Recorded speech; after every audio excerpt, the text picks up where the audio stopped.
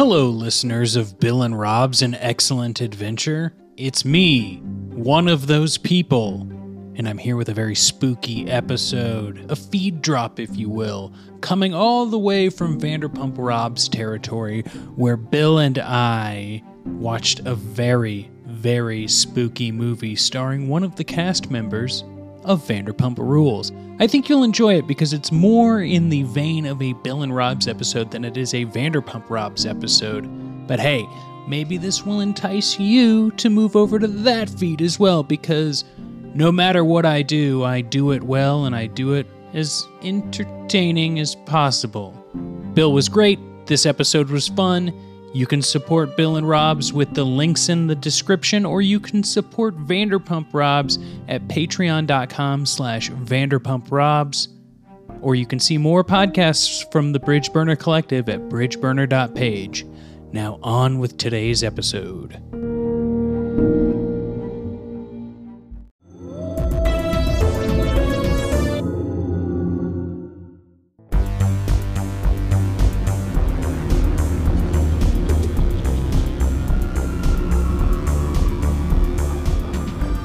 Welcome to Vanderpump Rob's, a sexy, unique recap podcast hosted by me, Rob Schulte. See, here's the thing, everyone. It is the spookiest month of the year, October, and I have got, well, the spookiest guest ever. Just kidding. I've got my good friend Bill Tilley here. Hey, Bill. Hey, Robs, how are you? Oh, I'm doing great. Repeat guest, Bill Tilley. I know, this is shocking. I didn't expect to ever be back on this wonderful show. This great host, and luckily, thanks to a profound friendship, he has decided to forego all my audio shortcomings and bring me back to pester him one more time. Longtime listeners of Vanderpump Rob's will know that I have splintered. I have this show, and I also have Bill and Rob's An Excellent Adventure, which you are the co-host of. It started relatively recently as of this recording, but we've gone through our first season. We've got our bonus Trancers episode out. And we were like, you know what? We should do a bonus episode that's spooky in the Vanderpump Rob's feed. But how do we tie it together to the Vanderpump universe? And Bill, we had to have been racking our brains for that for like, what, an hour, maybe? Close to that, at least an hour 5. Yeah, of course. Which, what is it? What's the spookiest episode of Vanderpump Rules? And then we realized that Lala Kent was in a horror movie produced by Randall Emmett. And I believe this might be, is this the movie that got her the Range Rover? Pretty sure this is the one. I think this movie probably would have been better off if it had just been called that. This got me a Range Rover. At least that would have been a little more descriptive of what's going on here. But yeah, this is the legendary movie that if you watch VPR, you will see them talking about throughout the course of one of the seasons. One of the later seasons, like season 8 or somewhere in there, Rob? Somewhere around there, yeah, because this is, what, a 2018 movie? Yeah. Wow. Hard to believe. Good Lord.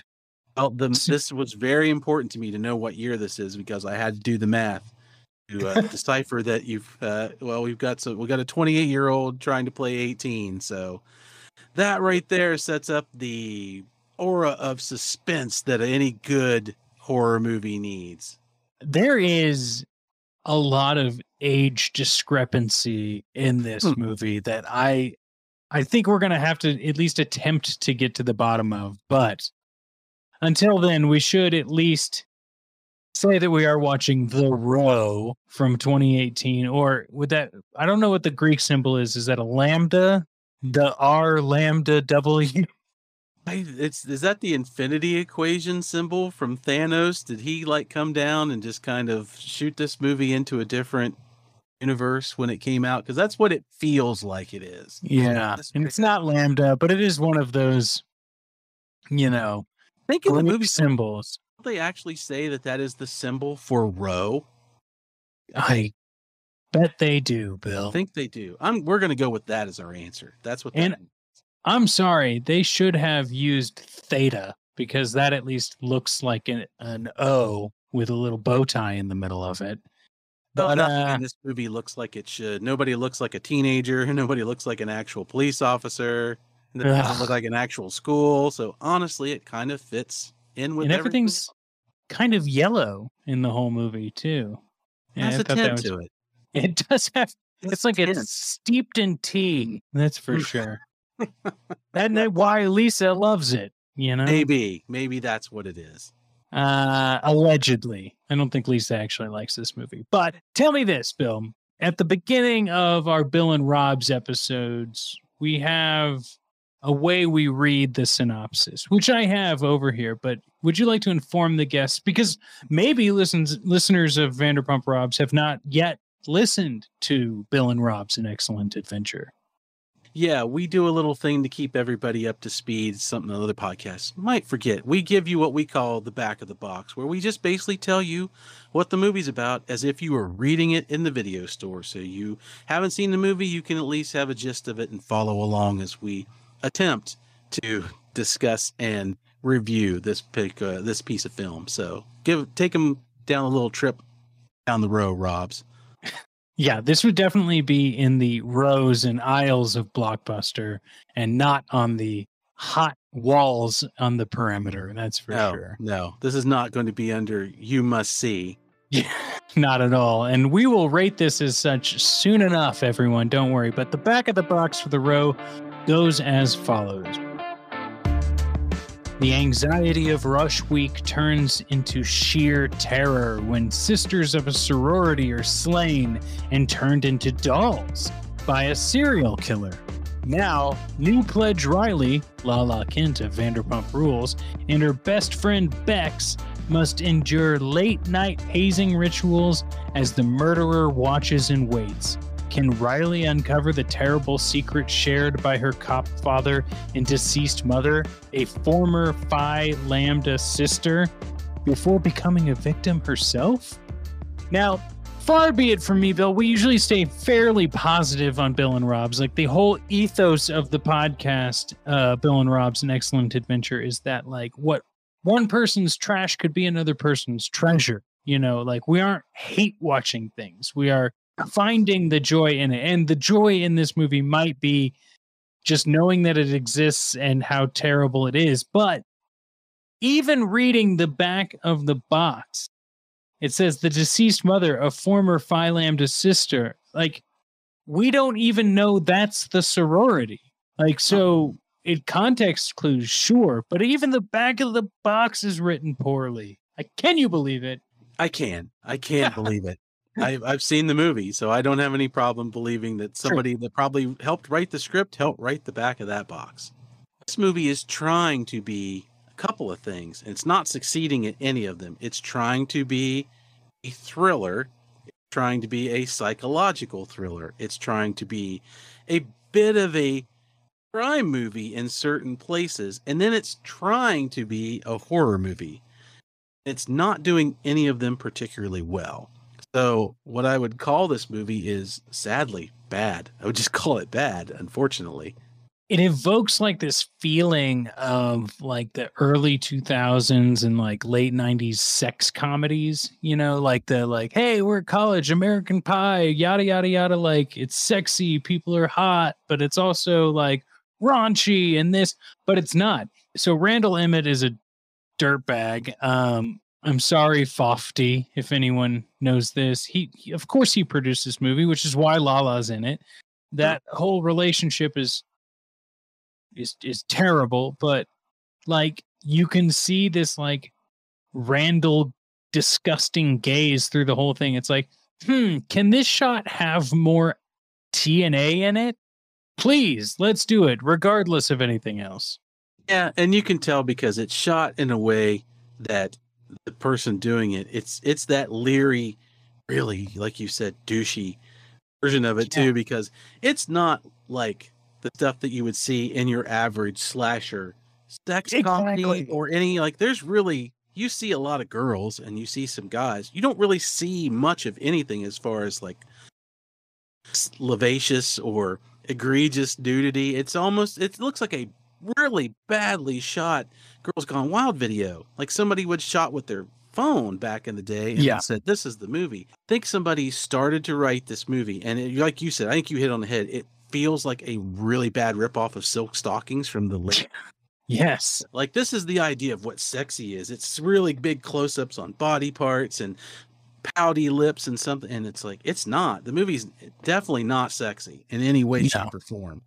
So I don't know what Randall was going for, but he missed his mark really, really bad. And in a sense, it makes this movie's kind of a lie because it's not any of the things you would look for in your typical horror movie. And that is, it really tries to evoke it from its title and its look on the box. It kind of looks that way, but it starts out as a cop movie. Yeah, and I'm looking at the director, Maddie Beckerman, and he directed The Row and he directed Alien Abduction in 2014, and that's it. He's done some producing and a little bit of writing, but it's unfortunate. It feels like, well, we need a director, but this is a Randall Emmett film, and I'll tell you what I want in this movie. Yeah, it's definitely something that a bunch of people with just enough money and just enough friends were able to do, because the whole movie is shot in somebody's house. Yep. And near what appears to be a school and a construction yard for a police department. So that's kind of weird. Like, the whole thing is very patchwork. It feels very fan film. I've seen fan films on the internet that look much better. And this movie's only 2018. So it's not like this is a very old internet movie or a very old way of looking at it. It's all fairly new, but between the really bad shaky cam and the non-ability of any of these people to emote in any way that you can pick up on, I spent the first 5 minutes of this movie watching Randy Couture run around in a warehouse that we will see again later that is supposed to be a different location, but is not. It's clearly the same warehouse. And thinking, he's the and. When you watch the credits, you'll see the names, and at the end there's like, and so-and-so. And when your and is Randy Couture, who has the emotional range of a brick being tossed into a washing machine, you're in for some trouble. This is the only movie I've ever watched where 5 minutes in, I'd stop and take a break. Yeah, it's tough, and it is about 5 different ideas for a movie stitched together. You've got the cop movie that you brought up earlier. You've got like this, I accidentally shot my buddy in a hostage negotiation, but also my wife died, so I'm a grumpy cop. You've got his daughter, Lala, who's Riley, going to college, and you've got the Lala story of her joining this sorority that uses a social media app called The Row, which is completely disregarded about 5 minutes after they discuss it. And you've got her friend who comes in at the beginning of the movie and at the end of the movie, but is supposedly supposed to have Bex. She's supposed to have been there the whole time. And there's no purpose at either end of that movie.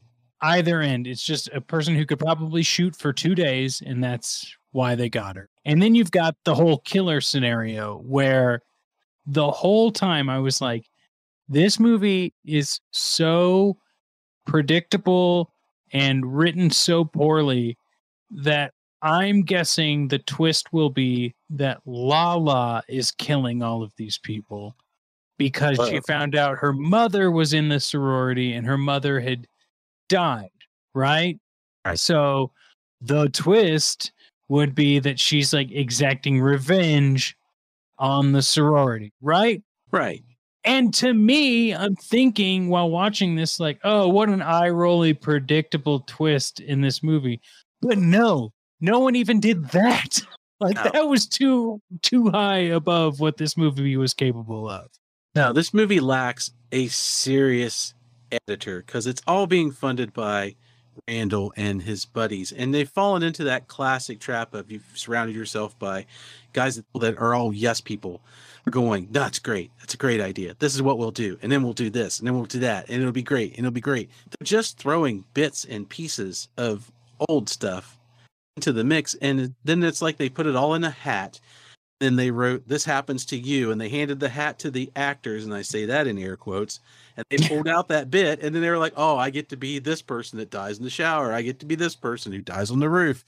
It doesn't flow. It just clunks along, and you will go from scene to scene with no reason at all why the next thing is happening or why anybody's doing anything, because there's no driving force to this movie at all. You can tell there was an attempt. There was an attempt, but like the Row being the app was like so much of like, this is how we communicate. It's a secret app for all of us. Oh, yeah. And we're supposed to like assume that's how the killer knows. But when we find out who the killer is, and we'll talk about in a second, there's no possible way they would have had access to the app. No. So the app's not a demon from hell. no, The app's not a technological marvel that has taken over something. It's nothing. It literally serves no purpose in this movie whatsoever.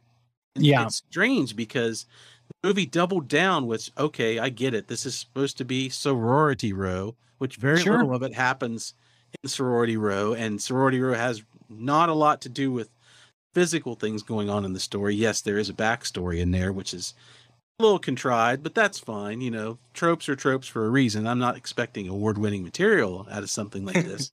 Like, they all thought of it. They wrote down the idea on the napkin. They stitched all the napkins together, and none of it makes any sense. It doesn't go anywhere. Not at all.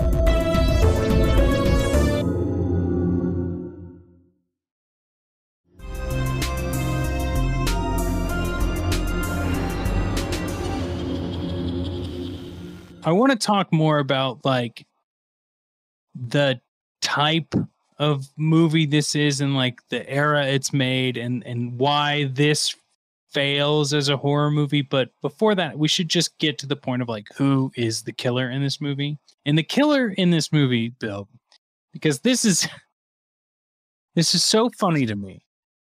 We learn that Lala's mom, and correct me if I'm wrong here, Lala's mom like killed herself because of the guilt from hazing this other woman who killed herself. Is what we're told. And we learn that Miller, played by Shay Buckner, who actually has some credits.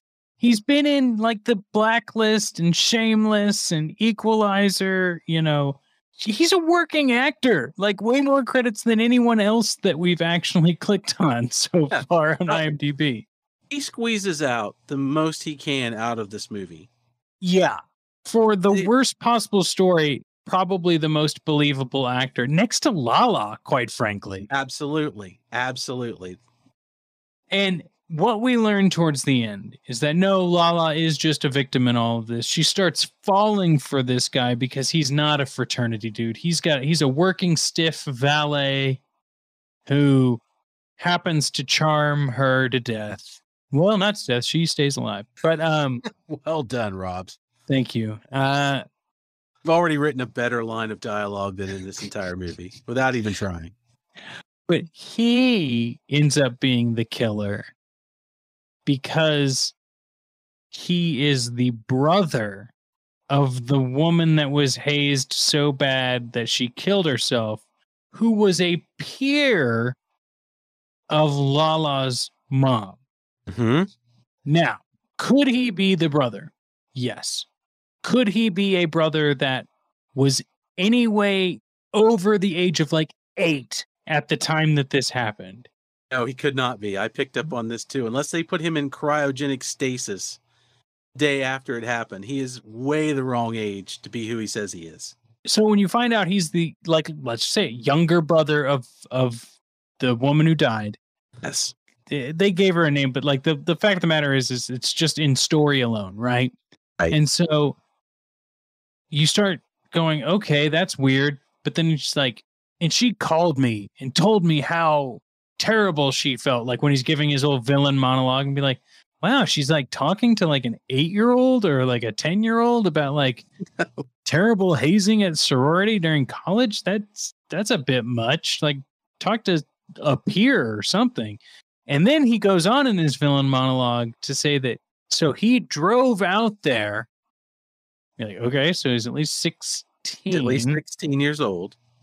20 or so years ago, maybe Uh-huh. 30. And then actually he killed her. Did you catch that? Yes, he killed Lala's character's mother and set it up to look like an accident. Yeah.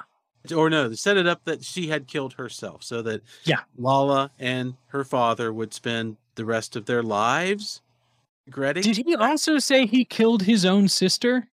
No, he didn't say he killed his sister. Okay. He got there when to watch her die.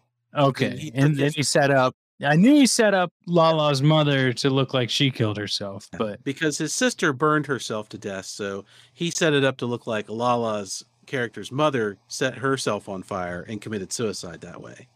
So why didn't he just kill the other two? Yeah. Didn't he just kill the dad? Why the long game here for someone who's looking great for his age, quite frankly? Really, he has got a serious Dorian Gray thing happening here, which is what I started calling him after that, because I'm thinking, all right, so was he just a happy, well-adjusted valet, and then because these murders start taking place before she comes, the day she gets to college. So does he have access to the register and saw the name, and out of all the name, I don't even know what her last name is. I've forgotten it at this point. Just decided I'm just going to become all that is serial killer, which it's ridiculous. It is. Riley Cole, and her father's name? Detective Cole. Detective Cole. And Daddy. That's all there is Detective Daddy. Cole and Daddy.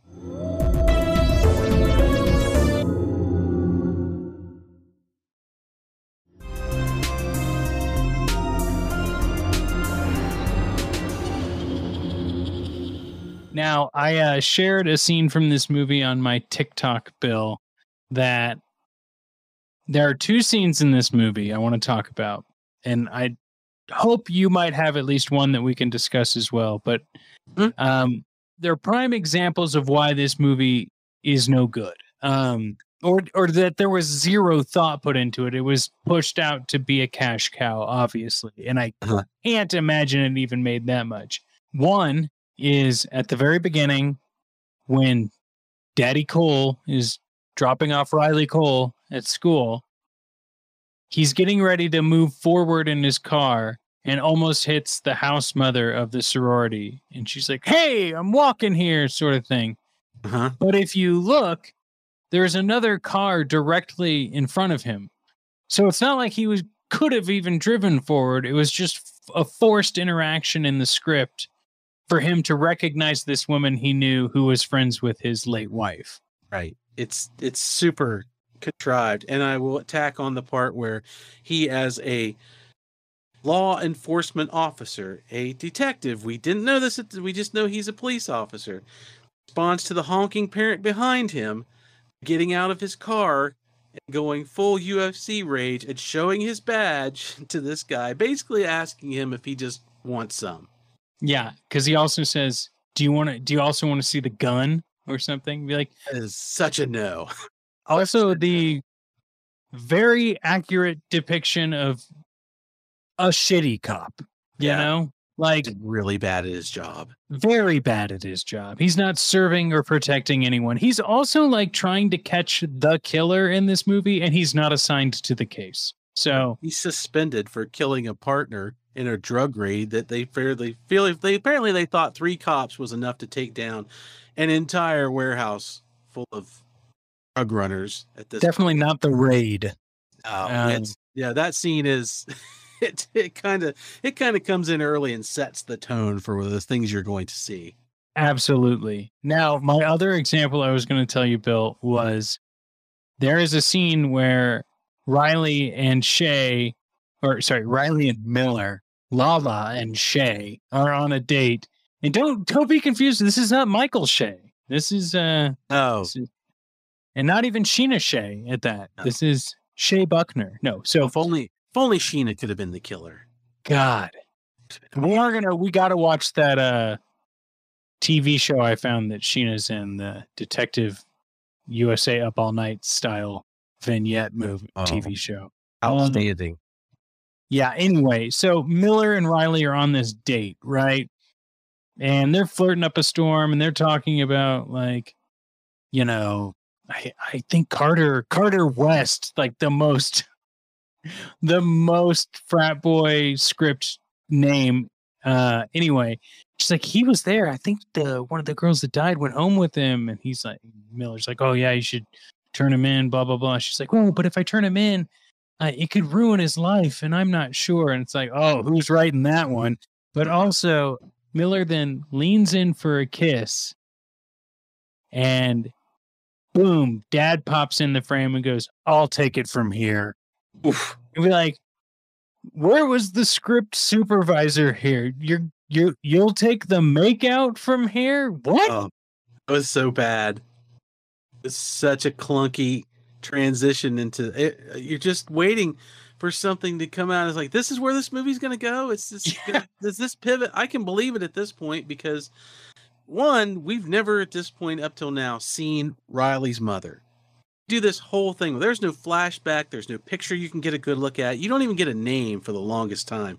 And I'm like, all right, well, maybe Dad's just decided that, she's a perfect substitute for his dead wife, and we'll just take this movie in that weird direction. But thankfully, that does not happen. Yeah. Well, Bill, is there any scenes that we haven't yet talked about that you feel need discussing? Yeah, I'm going to talk about two. And one is the one thing this movie really doesn't do a good job of is doesn't give you any location placement. They don't really set up where it's supposed to be. Of course, it's Los Angeles because they shot it in places where they live. So they borrowed a lot of borrowed property and a lot of borrowed houses and things like that, and wherever this university is supposed to be. But they don't tell you that. So you see a lot of weird imagery of like these kids are super rich. They have to be incredibly wealthy to go to this school because they go to Riley and her Bex get invited to a pool party at one of the sorority houses. The sorority houses are Beverly Hills housewife levels of huge. This place is enormous.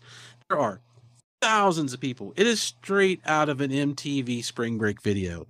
And it's the grind. It is. And while we all know movies aren't real, that's why they're movies. But this is an impossibility. I've been to college. I've been in these places. Even at the best of times, none of them look like this. You couldn't put this kind of thing together. The university would destroy you. There's alcohol and drugs everywhere. That is just going insane at a full volume, full blast. I'm like, no movie. This is something you can't do now because nobody believes that this is going to happen at all. It flatlines any credibility that you're watching anything relatable immediately. Just sad because my second scene is I didn't really understand what this killer was doing for a little while. We see the girls get picked off one by one, and we find out that he is indeed making a doll out of them. He's killing them. He's taking parts of them with him. The weird thing is he's taking them and substituting them for mannequin parts, and that's what he leaves behind. Yes. You might find a dead co-ed with her arms missing, but mannequin arms sewn on. Yeah. And when I finally saw what was happening, when they finally show one of the victims in full frame, I thought, what a waste, because this is the best thing in this movie. The idea of this is creepy as hell. This is serial killer horror movie, disturbing sick. And if you had been able to form a movie around the killer doing this, my God, what a better movie this would have been. And I wept for the movie that could have been, because somebody in this entire production had a great visual, and it's just completely wasted on this movie. It's sad. Use it in a new film. I give you permission for sure. They make a throwaway line that the sorority, I think the mom sorority, or this sorority that Riley's now in, is called the Dollhouse. We learned that. Oh, yeah. Here you go. You call this movie the Dollhouse, and you show the face, and you do this thing where it turns out, maybe that the house mom is the killer, and she can't take it anymore, and she's gonna crack and whatever, because now that Riley's shown up on here, she can't comprehend it. That would have been a way better trope movie than what we got, because this movie doesn't even really. I'm not sure it even has tropes. I think it's a lot of M. Night Shyamalan. They think is twist, and it's not twist because it's so poorly done. Riley should have been the killer. That would have been at least like, even if it was predictable, would have at least had a little bit more depth than this valet. Yeah, because we really get shortchanged, especially in the Miller thing. Because Shea is he's a good actor. He does a good job with this, but they give it away 20 minutes before the movie ends. Oh my God, totally. In the laziest way possible. In the classic, well, the killer got injured and now you're sporting an injury, but it's not like there's 4 other people with the same injury to throw you off. It's like, it's straight up. He shows up to kill her with his killing bag full of stuff in his hands. It's like they didn't realize there was 20 minutes left. Like, at least put him in like a leather jacket or something. Come on. Yeah. Well, they luckily filled it with at least 10 minutes of badly reused cop car footage with Andy Couture looking like he's trying to make it to McDonald's drive-thru. Like, I need to carb up and I got to get there now.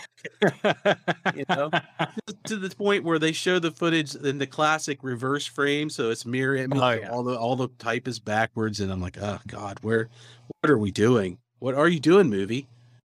Oh, Bill, it's hard to admit that we watched this film. Would I watch the sequel? Of course, but which it sets up. It does. It totally does. But I think we have reached our limit on being able to talk about this film today.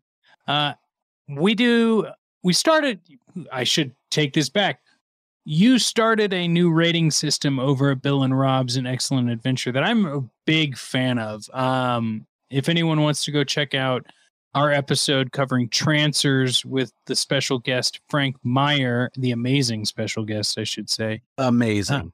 I think we should rate this the same way we rated Trancers. Can you explain that to the audience?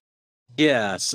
We came up with the idea that if you're old enough to remember video stores, dear viewers and listeners, there used to be a section, there always was one, and it was usually something called like Five Nights for $1. It's where they put the movies where for $1 you could keep that movie the longest of any of the movies.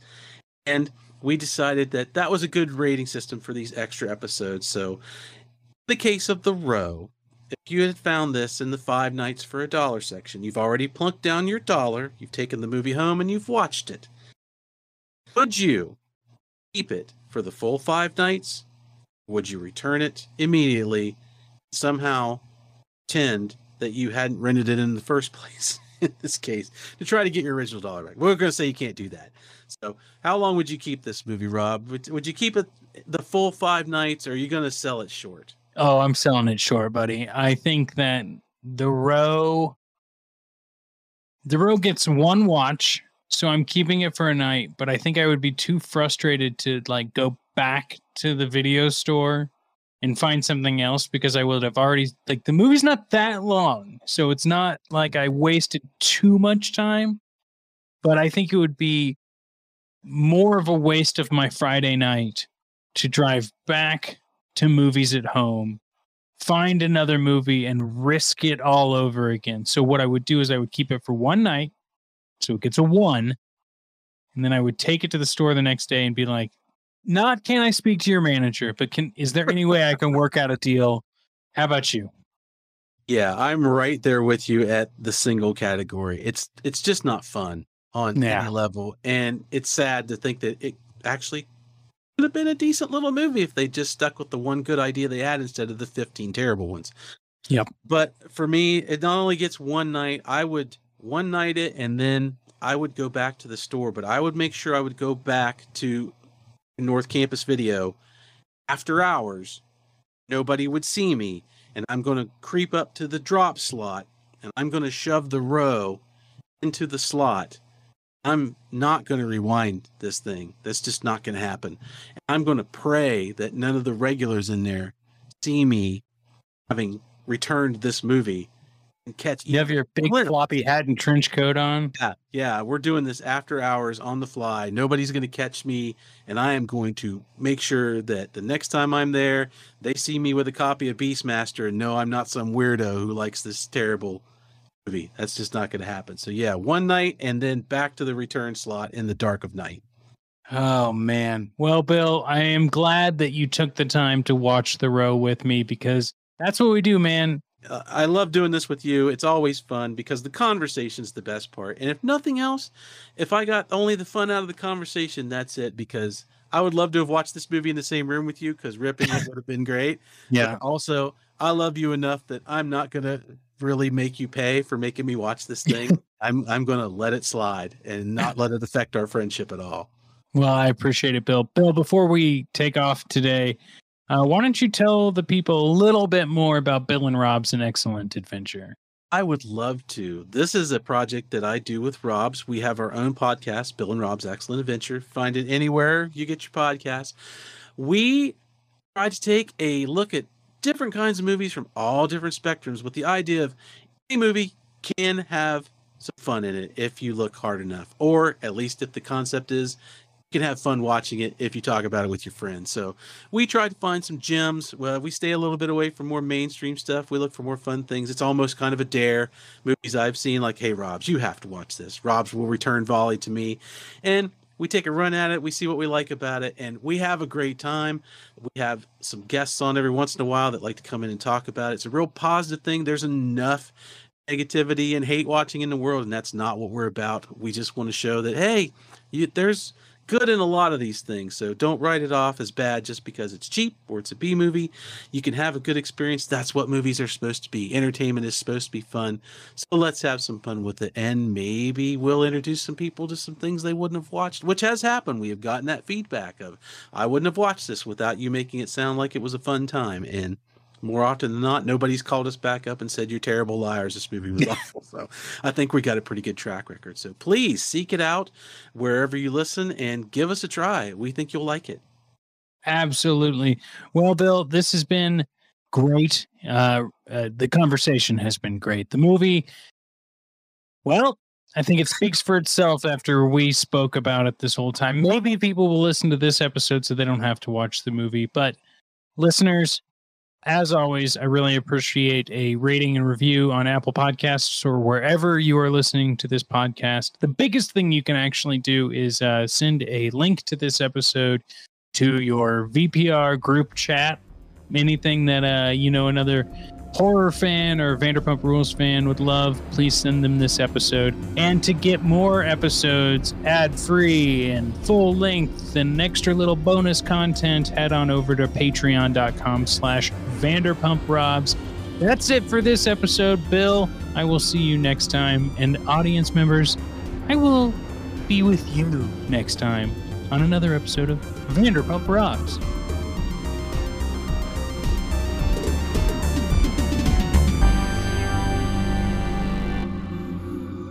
Wait, Rob? Is that who we're talking about? Yeah.